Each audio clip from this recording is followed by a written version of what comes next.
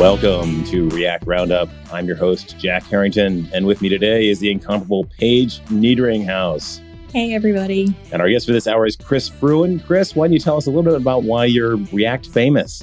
Well, I don't know if I'm famous, but I have a series of blog posts, and my Medium, a few articles on my Medium are quite popular. So you may have read or seen one of my articles there. So. Cool. And you're a full stack engineer, and you've just been doing some work at a new company doing some cleanup work, and you were blogging about that? Yes. So that was actually, sad to say, I actually left that company for an opportunity at a startup that I couldn't refuse. That. So they gave you but you couldn't refuse. I was there for a month, and that was my contribution, I guess, was bringing that repo up to speed. Wow. That's impressive. Yeah, in a month. It's hard to even change your health insurance in that amount of time. Yeah, on their part, they were that's why it was sad to leave. They were very organized. The management was very good. And yeah, it was amazing to get up to speed and be productive in a few short weeks. Yeah. So. Hey folks, this is Charles Max Wood from Top End Devs.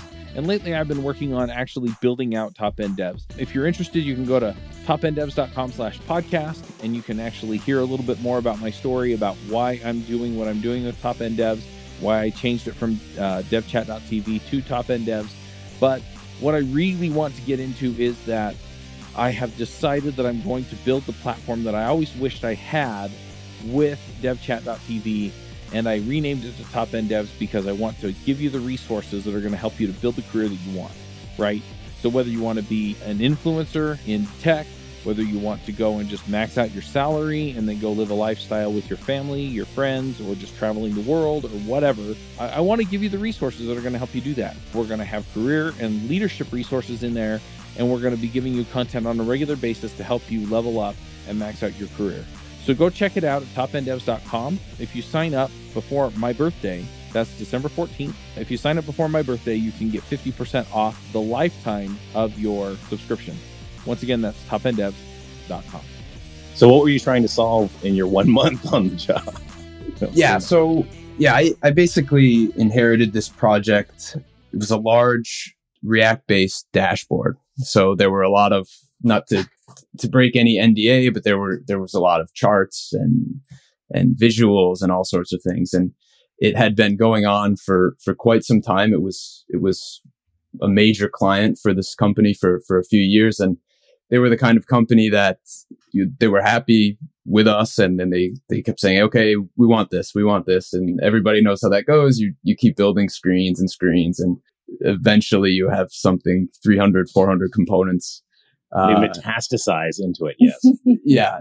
And to be fair, the code base itself, the React itself, I followed very well. They had sort of these reusable chart types where you pass just the data you need and it displays as you would expect, more or less. Nice. So that was quite nice. But the problem was that because I had inherited this project and there were a lot of terms specific to the industry, I had some trouble understanding the code at first, a lot of weird variable names and things like that. And it was doubly hard because it was in plain JavaScript. And for a while now, about 2 or 3 years now, I've been basically, when I do front end stuff in React, it's in TypeScript.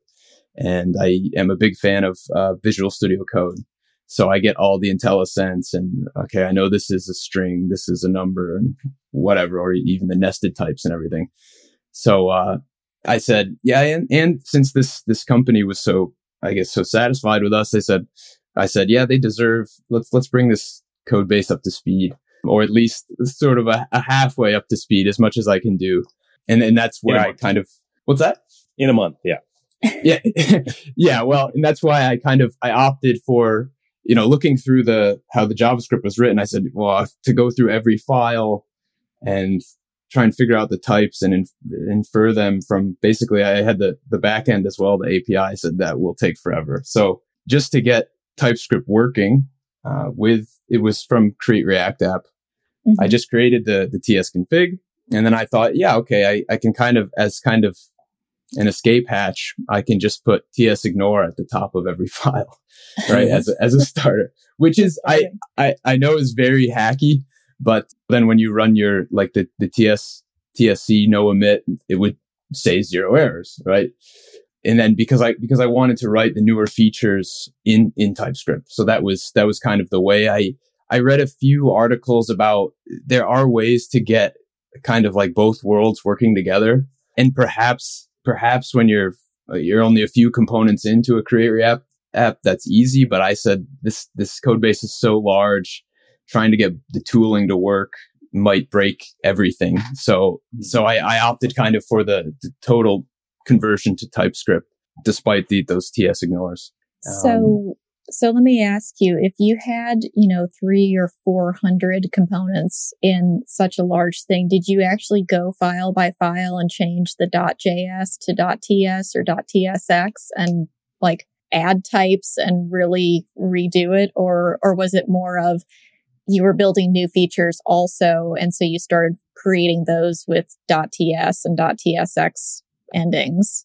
Right. So yeah, my new features I wrote in TypeScript because that's what I was most used to. But I forgot to mention that point, to get TypeScript to be happy after I created that TS config, I did need to change all those files. But of course, with it being so big, I didn't want to do it manually. So I wrote a pair of bash scripts to do it for me. Nice. So yeah, it was very, I mean, yeah, that's engineering. It's kind of hacky, but it worked in the end. So basically how it worked was the only, I guess, tricky or part you have to be careful with is how I determined if the file should be a pure TypeScript file or TS, or it was a TypeScript React file with the JSX, or in this case, TSX language, and with the TSX file extension. So I basically did a regex on the import React, that string. And if the file included that, then it became a TSX file. Otherwise, it's just a TS. And then the second script, probably I could combine them all into one script, but the second script then went through each, finding all TS and TSX files and put that TS ignore at the first line of the file. So I got to say, you've come up with my new favorite podcast name ever, and I'm going to launch this tomorrow. That's engineering. That's what you do. That's engineering. Yeah. So actually, to any listener who's on this, like one of the biggest mistakes I think people make right off the bat with TypeScript is if you've got any JSX in your file, name the thing .tsx, because you'll get the worst error ever when you don't do that. It means nothing. It is like the most incomprehensible error you'll ever get, and everything's fine. It's just you don't have X on the end of the file. And once you do that, all your errors will disappear and it'll all make sense again. So I don't know what that is, but it's bitten me in the butt enough times where I'm just absolutely religious about it. Mm-hmm. Yeah. And it doesn't happen with JSX. Like you can have JS files all over the place. They're components. They have JSX, whatever, and they don't need to be named that way. But yeah, I've recently seen that TS and TSX error, and it is completely, it's impossible to figure out what's going on. Oh, yeah. Yeah. I mean, it had nothing to do with anything. And I'm sure if I looked into the error, it would make sense that's what the error is. But it should just have this thing at the top that says, you dummy, you put a JSX into this file. You need to rename this TSX. Yeah, it is such a tricky one, because especially when you're starting out, you're like, oh, I want to learn TypeScript, this new syntax. Of course, the last thing you're thinking about is a single letter in a file extension, right? Right? It is. I mean, yeah, that is kind of, it belongs to TypeScript, right? Because TypeScript is very, hey, do this exactly this way, do this exactly this way. So, but yeah, it's a small but tricky thing, and it's a throw your computer out the window moment when you finally realize what the error is. You're just like, you've been spending 20 minutes figuring out this thing. You're like totally infuriated that it was a single file, and you're like, goodbye. I don't like this anymore. Okay, so can you tell me, like, obviously, I guess the parameters that you wanted and the hinting and all that you wanted from TypeScript. What was like state management in that system, and how was that done? So they had Redux as well, but again, kind of the older version, right? So you had toolkit. Not toolkit yet. I started putting, again, or a cool thing of Toolkit is you can mix and match, right? They don't care. You can use the older styles and then add your slices in as new. Yeah. So it was Redux. Yeah. And I think kind of part of that goal to convert everything to TypeScript was I'd also learned recently about, what is that? There's the generator. You can, like, from your API, from Open API, you can generate, I think is it Swagger? I think Swagger has a tool for it. Yeah. Oh, yeah. You can generate off the Swagger docs and create an API for you. Swagger endpoints are the best. Exactly. Yeah. So because GraphQL. GraphQL code generator. So I just had to throw that in there. But yeah, that works too. Because I had inherited this giant project with all these weird terms, I said that would be the easiest way for me. I can see kind of all the endpoints generated with all their types, and things will get easier for me. So that was kind of after the big conversion, that was the next step where I was able to, in my new features, write those endpoints. That's something I would still need to look at.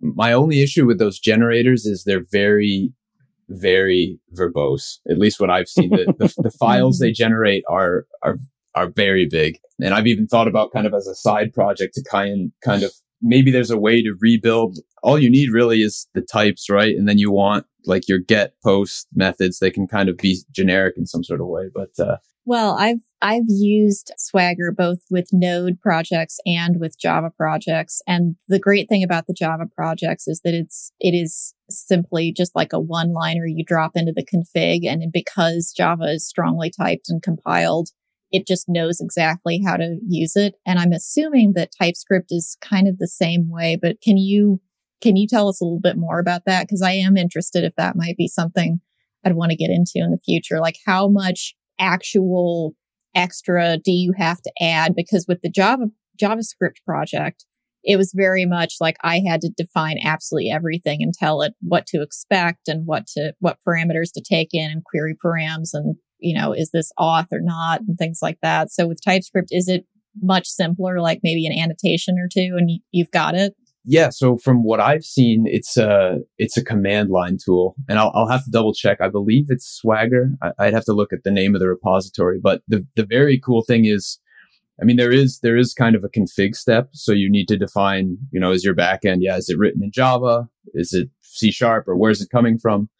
And then your target. So in my case, of course, it was TypeScript, but they have other ones too. You can generate it for Angular or I don't know. So, but yeah, so the huge advantage is, you get your full in code, and you even get these service classes. Even you import, like, I don't know, car service, right? And then you can do like car service.create, and you just even the type is there in TypeScript. So that's the huge advantage. But then, of course, the disadvantage is this large file that's generated, and perhaps that's moot depending on if you're doing tree shaking or how that code is extracted when you go to production. But yeah, that's how it's just a command line. Typically I make an NPM script, right? And you say like generate client or whatever, some sort of client.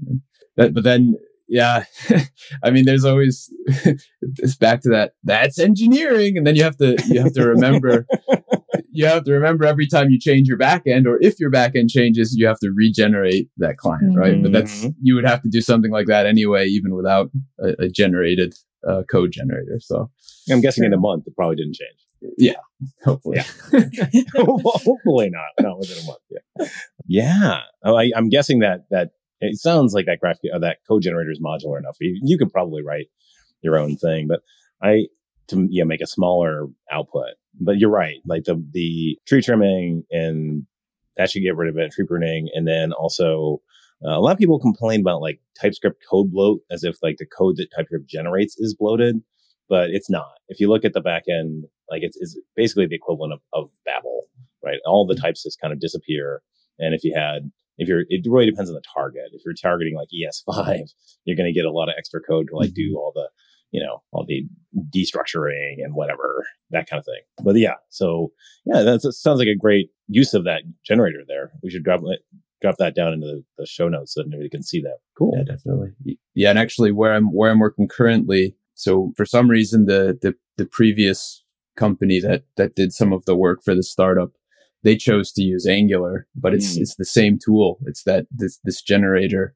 that generates. They have a .NET backend. So yeah, it's quite interesting because I'd always thought about a tool like that, but yeah, it already existed, and now a lot of that stuff is you only find out about it until you need something like it, or you stumble upon it. So yeah, I've seen it twice. I mean, I've used it for, as I say, for GraphQL, and then there's a lot less configuration because it doesn't really matter what the back end is, whether it's Java or C#, it all works the same way. So it's just nice that way. But yeah, no, that's really cool. So I'm curious how you found the transition between working with TypeScript and React to going to an Angular project, which I assume is also written in TypeScript since they've kind of went that way after Angular 2.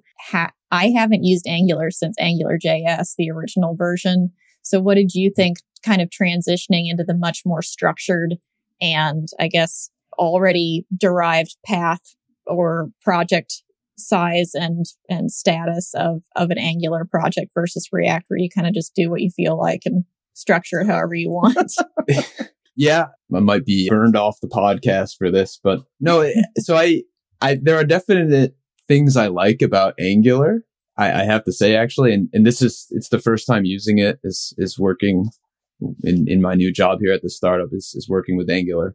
I don't know. It's very verbose, at least, all the stuff you have to do, but in a way that's kind of, you see the same patterns over and over again, right? Where the two-edged sword with React is, yes, you can be kind of pick how you want to design everything however you want. Mm-hmm. But then that does mean when you go to a different project or a different company or any different place using React, you can expect anything. Any kind of always expect the unexpected. Exactly. Yes. So yeah, I mean, it was definitely a benefit to me that Angular uses TypeScript. So I was, at least that half I was used to, since I've been writing React in TypeScript. Yeah, I don't know. I don't have too many opinions. It's kind of weird right now anyway, because that's the Angular is our CMS, which isn't, it's mostly for admins and us to use. We don't have to worry too much about performance or things like that, which is in a way lucky for me because I'm quite new to it. But we still do the mobile app and the website are React, which I'm much faster and much more used to. So, hi, this is Charles Max Wood from Top End Devs, and lately I've been coaching some people on starting some podcasts and in some cases, just taking their career to the next level. Whether you're beginner going to intermediate going to advanced, whether you're trying to get noticed in the community or go freelance, I've been helping these folks figure out how to get in front of people, how to build relationships, and how to build their careers and max out and just go to the next level. So if you're interested in talking to me and having me help you go to the next level, go to topenddevs.com/coaching. I will give you a 1-hour free session where we can figure out what you're trying to do, where you're trying to go, and figure out what the next steps are. And then from there, we can figure out how to get you to the place you want to go. So once again, that's topenddevs.com/coaching. Oh, nice. So you're doing kind of a combination between the two, just depending on what feature you're working on. It could either be in Angular or it could be React. Yeah, and I I don't want anyone to look at my Angular code. I have no idea if I'm following any patterns, but there's a lot of code to borrow and look at and reuse. So from there, and Angular is super opinionated, right? It's got its services, it's got its DI. It uses a lot of. That's one thing I think people coming from React world into Angular world might be a little bit unfamiliar with. At least in TypeScript, would be all of the decorators that are put like everywhere in Angular. And if you haven't done like Nest.js or one of those, that also makes use of decorators very extensively. Those are kind of like, oh, okay, that's a new thing that I haven't seen before. Because I don't React, other than like MobX, I haven't seen much in terms of decorators. I don't know.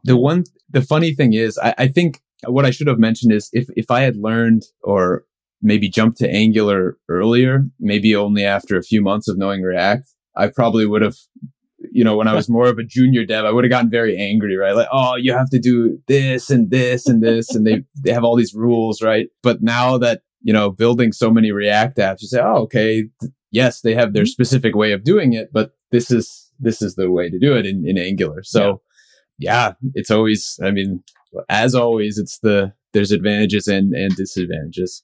But I think at the end of the day, just because I just love software at its heart and programming in general, I do like React more, right? Because they just say, here's your canvas, go build your projects however you want, right? So, yeah. So in addition to writing blog posts and having your own website where you have lots of great content, it looks like you also have a YouTube channel. Can you tell us a little bit about, what kind of videos we could expect to see there? Yeah. So, I started kind of minor YouTubing last year during the pandemic.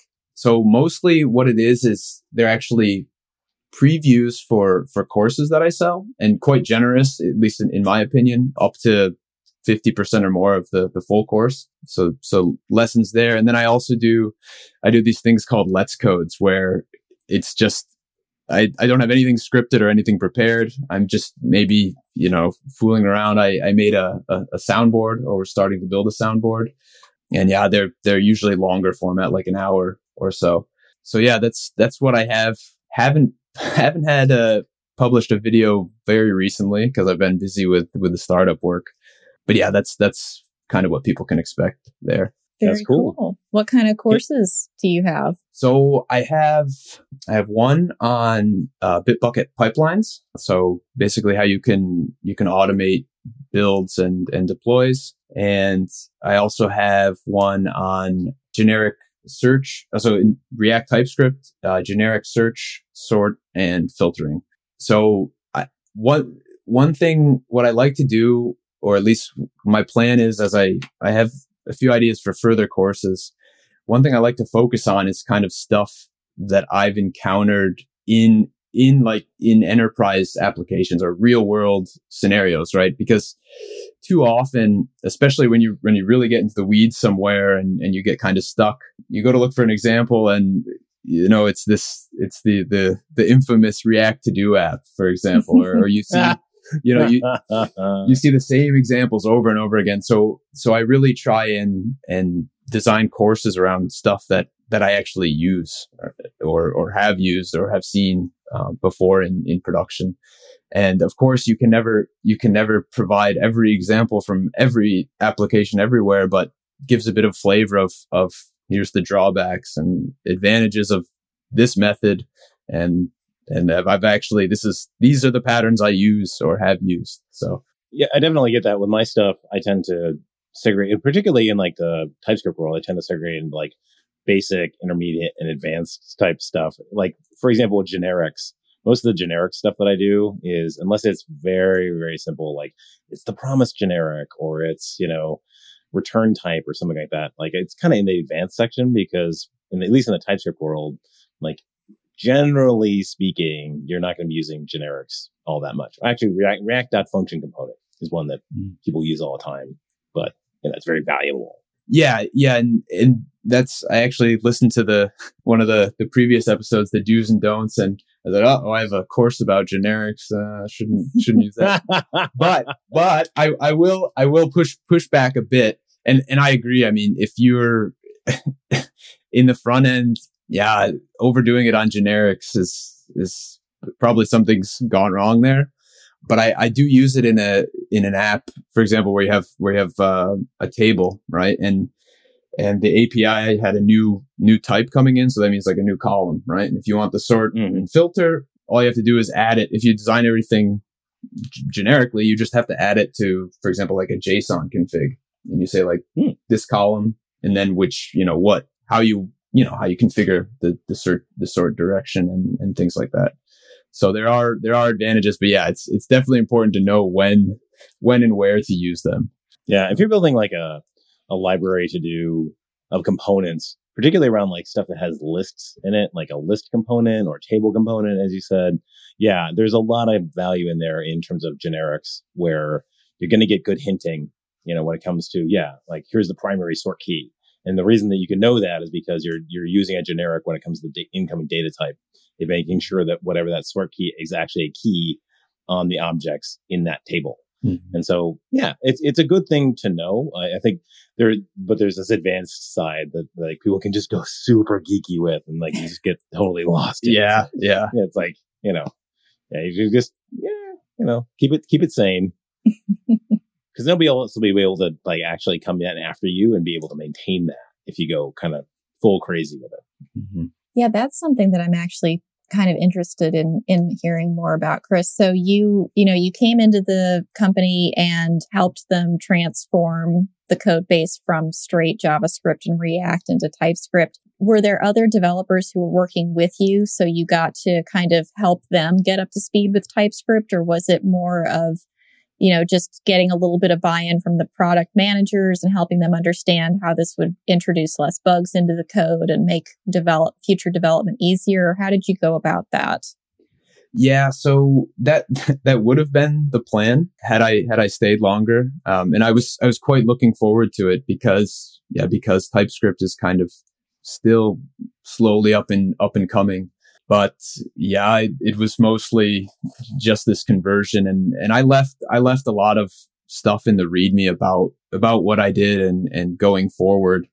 So the next person who encounters this repository with a bunch of weird alliterations and terms and stuff can hopefully figure it out quicker. But yeah, unfortunately, I just wasn't there long enough to kind of share that. So what advice would you have for somebody coming into TypeScript? Maybe they're on an existing application and they want to upgrade it, but don't really know where to start. Like, are there resources that you would recommend, or just create a TS config and start watching what breaks and trying to fix it as the errors come up? What's your advice there? Yeah, so that could be a way. That was my way, just creating the TS config and going at it. I guess the first thing would be, I have some recent experience actually with this exactly. One hint is if you were using prop types, that's a quick way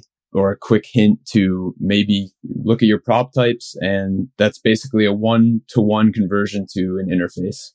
Right. So I think we mentioned this maybe before the show started, but if you're doing TypeScript with React, if you type your props with an interface, you've already got maybe 90% of the big wins from using TypeScript, right? Because this name is a string, title's a string. And I know these sound like simple examples, but when you're passing an array of some object type, then this array is this object type. And then even further, as you go down into your component tree, okay, maybe this lower component takes only a single element of that object array. And you know everything. And as soon as you, maybe at the very top of your app, change that type, you're going to see it all the way down through in the IntelliSense. Oh, hey, name is not name anymore. It's first name. So something like that. So yeah, to convert the prop types into these prop interfaces, then you're done. No, I don't know. Well, I would add on to that. I might actually start from like the API layer, because every app basically has, some API calls you're going to make, right? Get the data, and then you're going to have your React components that are going to render that data. And if you start with the API side of the house and you just kind of lay down those foundational types, like here's the type for a product, and here's the type for a car or whatever we're doing, right? The actual domain types. And then as you go through the React stuff, right, then you're just saying, oh, this prop is a car, and you've got those things already. And so those can line up with the API. And then you're getting, that nice all the way through typing.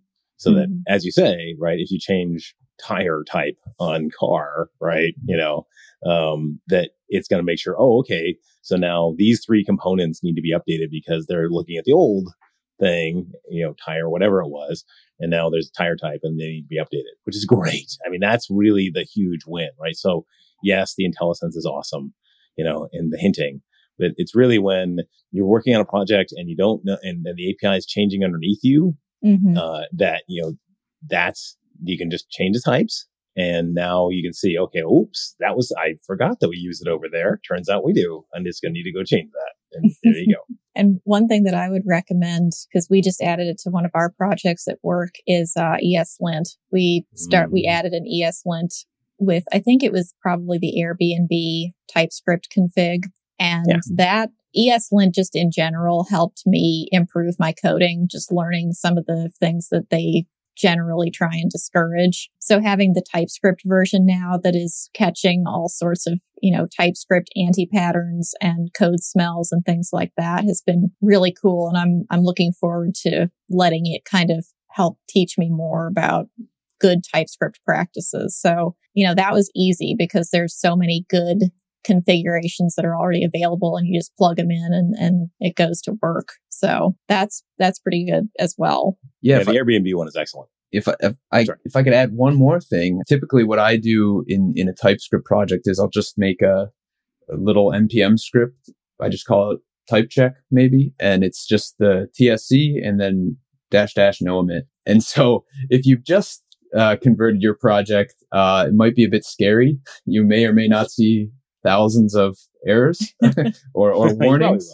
And the thing to remember is that doesn't mean the code is broken, right? So when I ran that for this large project, there were thousands of errors, right? But really what that means is it's just that in the JavaScript version, you don't know what types are interacting there or what's going on there. And then it's a matter of, you may want to echo it out to a file and go through maybe component by component and see what's going on. But that's a nice way to see. And I even add it to my kind of the build pipeline. That's kind of before even like unit tests, you can run like the type check and make sure you have no errors. So yeah, if you put on strict and you don't allow any, it's not going to be happy.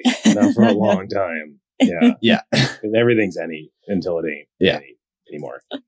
Yeah. And definitely get a handle on what the difference between any and unknown is, because that's really critical. Yeah, that's something even I still struggle with, or perhaps I don't understand very well, is those like the error type. And I think there may be even an open issue with like the ECMAScript standard, like TypeScript needs a type for that error, but for now it's this unknown type. Yeah. It's still evolving. We're getting there, but JavaScript's had a lot longer to kind of come together and break it at build time and run time. So TypeScript is doing quite well, I would say, for how short a time it's been in existence. There's definitely a need there, as the code base gets larger, to actually have some sanity around your typing. So what are some of your favorite plugins to use with TypeScript? I know you said that VS Code is your editor of choice, which it is mine as well, but are there some like super helpful extensions that you like to include that you think are really good for TypeScript?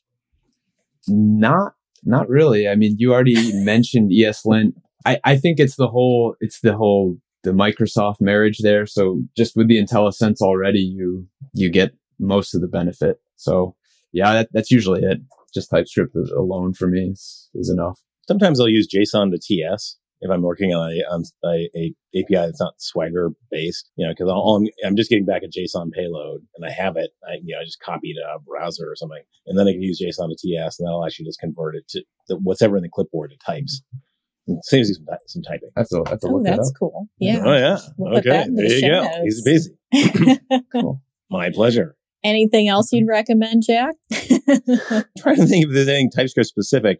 I have used in a video recently this thing called Quokka, which is kind of cool. Great, funny name for something that's actually pretty cool. It's actually like it's a free, although there is a premium version, kind of TypeScript or JavaScript workbook. So as you type, it's automatically evaluating as you go. So if you've got something where, I want to just, see how this filter works or something along that line. Yeah, you can just kind of type it into Quokka and it will evaluate it right there, and you can get the output and say, okay, that's reduce is a good, when you're like, how does this reduce work again? I don't know.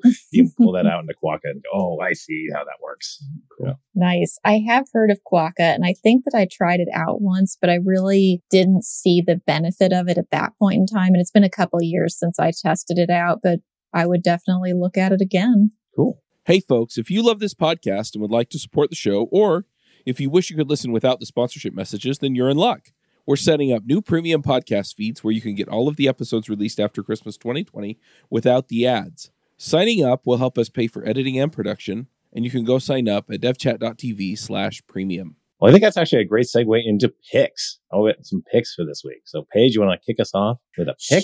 Sure. I will do 2 picks this week. One that is a purely entertainment pick, and that is a show that's on Hulu called The Great, which is about Catherine the Great, or it's loosely based on her initial coming to Russia and marrying Peter and kind of establishing herself as a monarch there. And it was originally only supposed to be 1 season, but it was so incredibly popular that they're bringing it back for a 2nd season. And I think that that's starting within the next week or so. So been rewatching the 1st season and really enjoying it just as much the 2nd time around. So that'll be my first pick. And then my second pick is actually going to be a React NPM library that I came across recently, and it's called React Leaflet.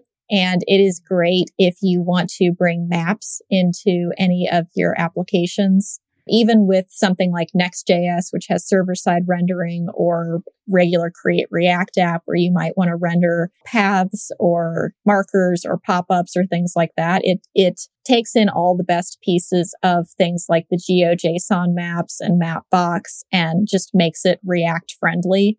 And they have a lot of really good tutorials and examples of code and how to do different things. So if you have any use for maps, which I think are just really cool and great visualizations in applications, I would definitely encourage that if you're trying to do it with a React project. And I'll include links for both of those in the show notes. That's awesome. Leaflet. Mm-hmm. It's an odd name.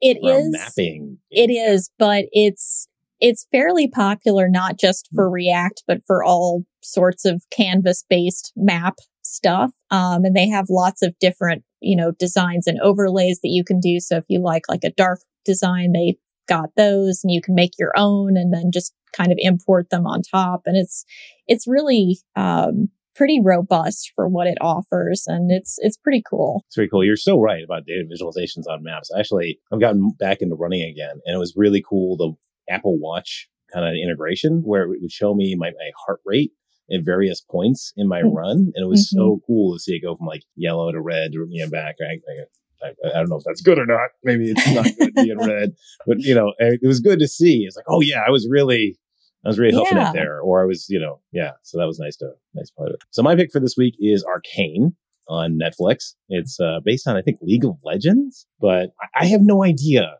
honestly, what's going on with this show because I'm not a League of Legends player, but it's beautiful. And sometimes just having, something just lovely to watch sometimes is just kind of cool. So just enjoying the heck out of Arcane. And I think it's weirdly Netflix style, coming out 3 groups of 3. But yeah, it's fun. It's really good. Very cool. All right. So Chris, what's your pick? So I also have 2. They're more technical ones. The first is Redux Toolkit, which we briefly mentioned. But it basically, for what Redux was famous for, all this boilerplate, it eliminates almost all of that. And it makes it TypeScript friendly too. Yeah. It gets the typing right. Yeah. I would say, it's a little bit weird at the beginning, just because it looks so different from what you may be used to in traditional Redux. But it's awesome. I like it. And bonus points for their query, which helps you write the RTK query. So RTK query is excellent. I've just started with that.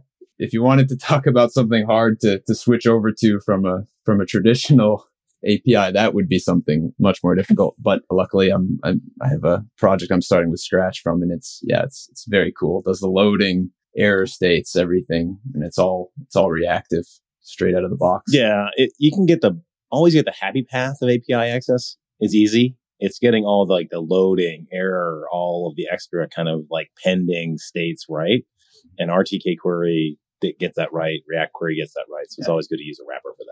And what's your second pick? The second one is this cool tool called SVG OMG, and it's I'll have to send the link. It's the guy is Jake Archibald. It's he's ported some tool, but it's basically a GUI that it optimizes SVGs for you. And there's some 20 odd options you can do. If you want to deactivate ViewBox, you can have a simplification slider.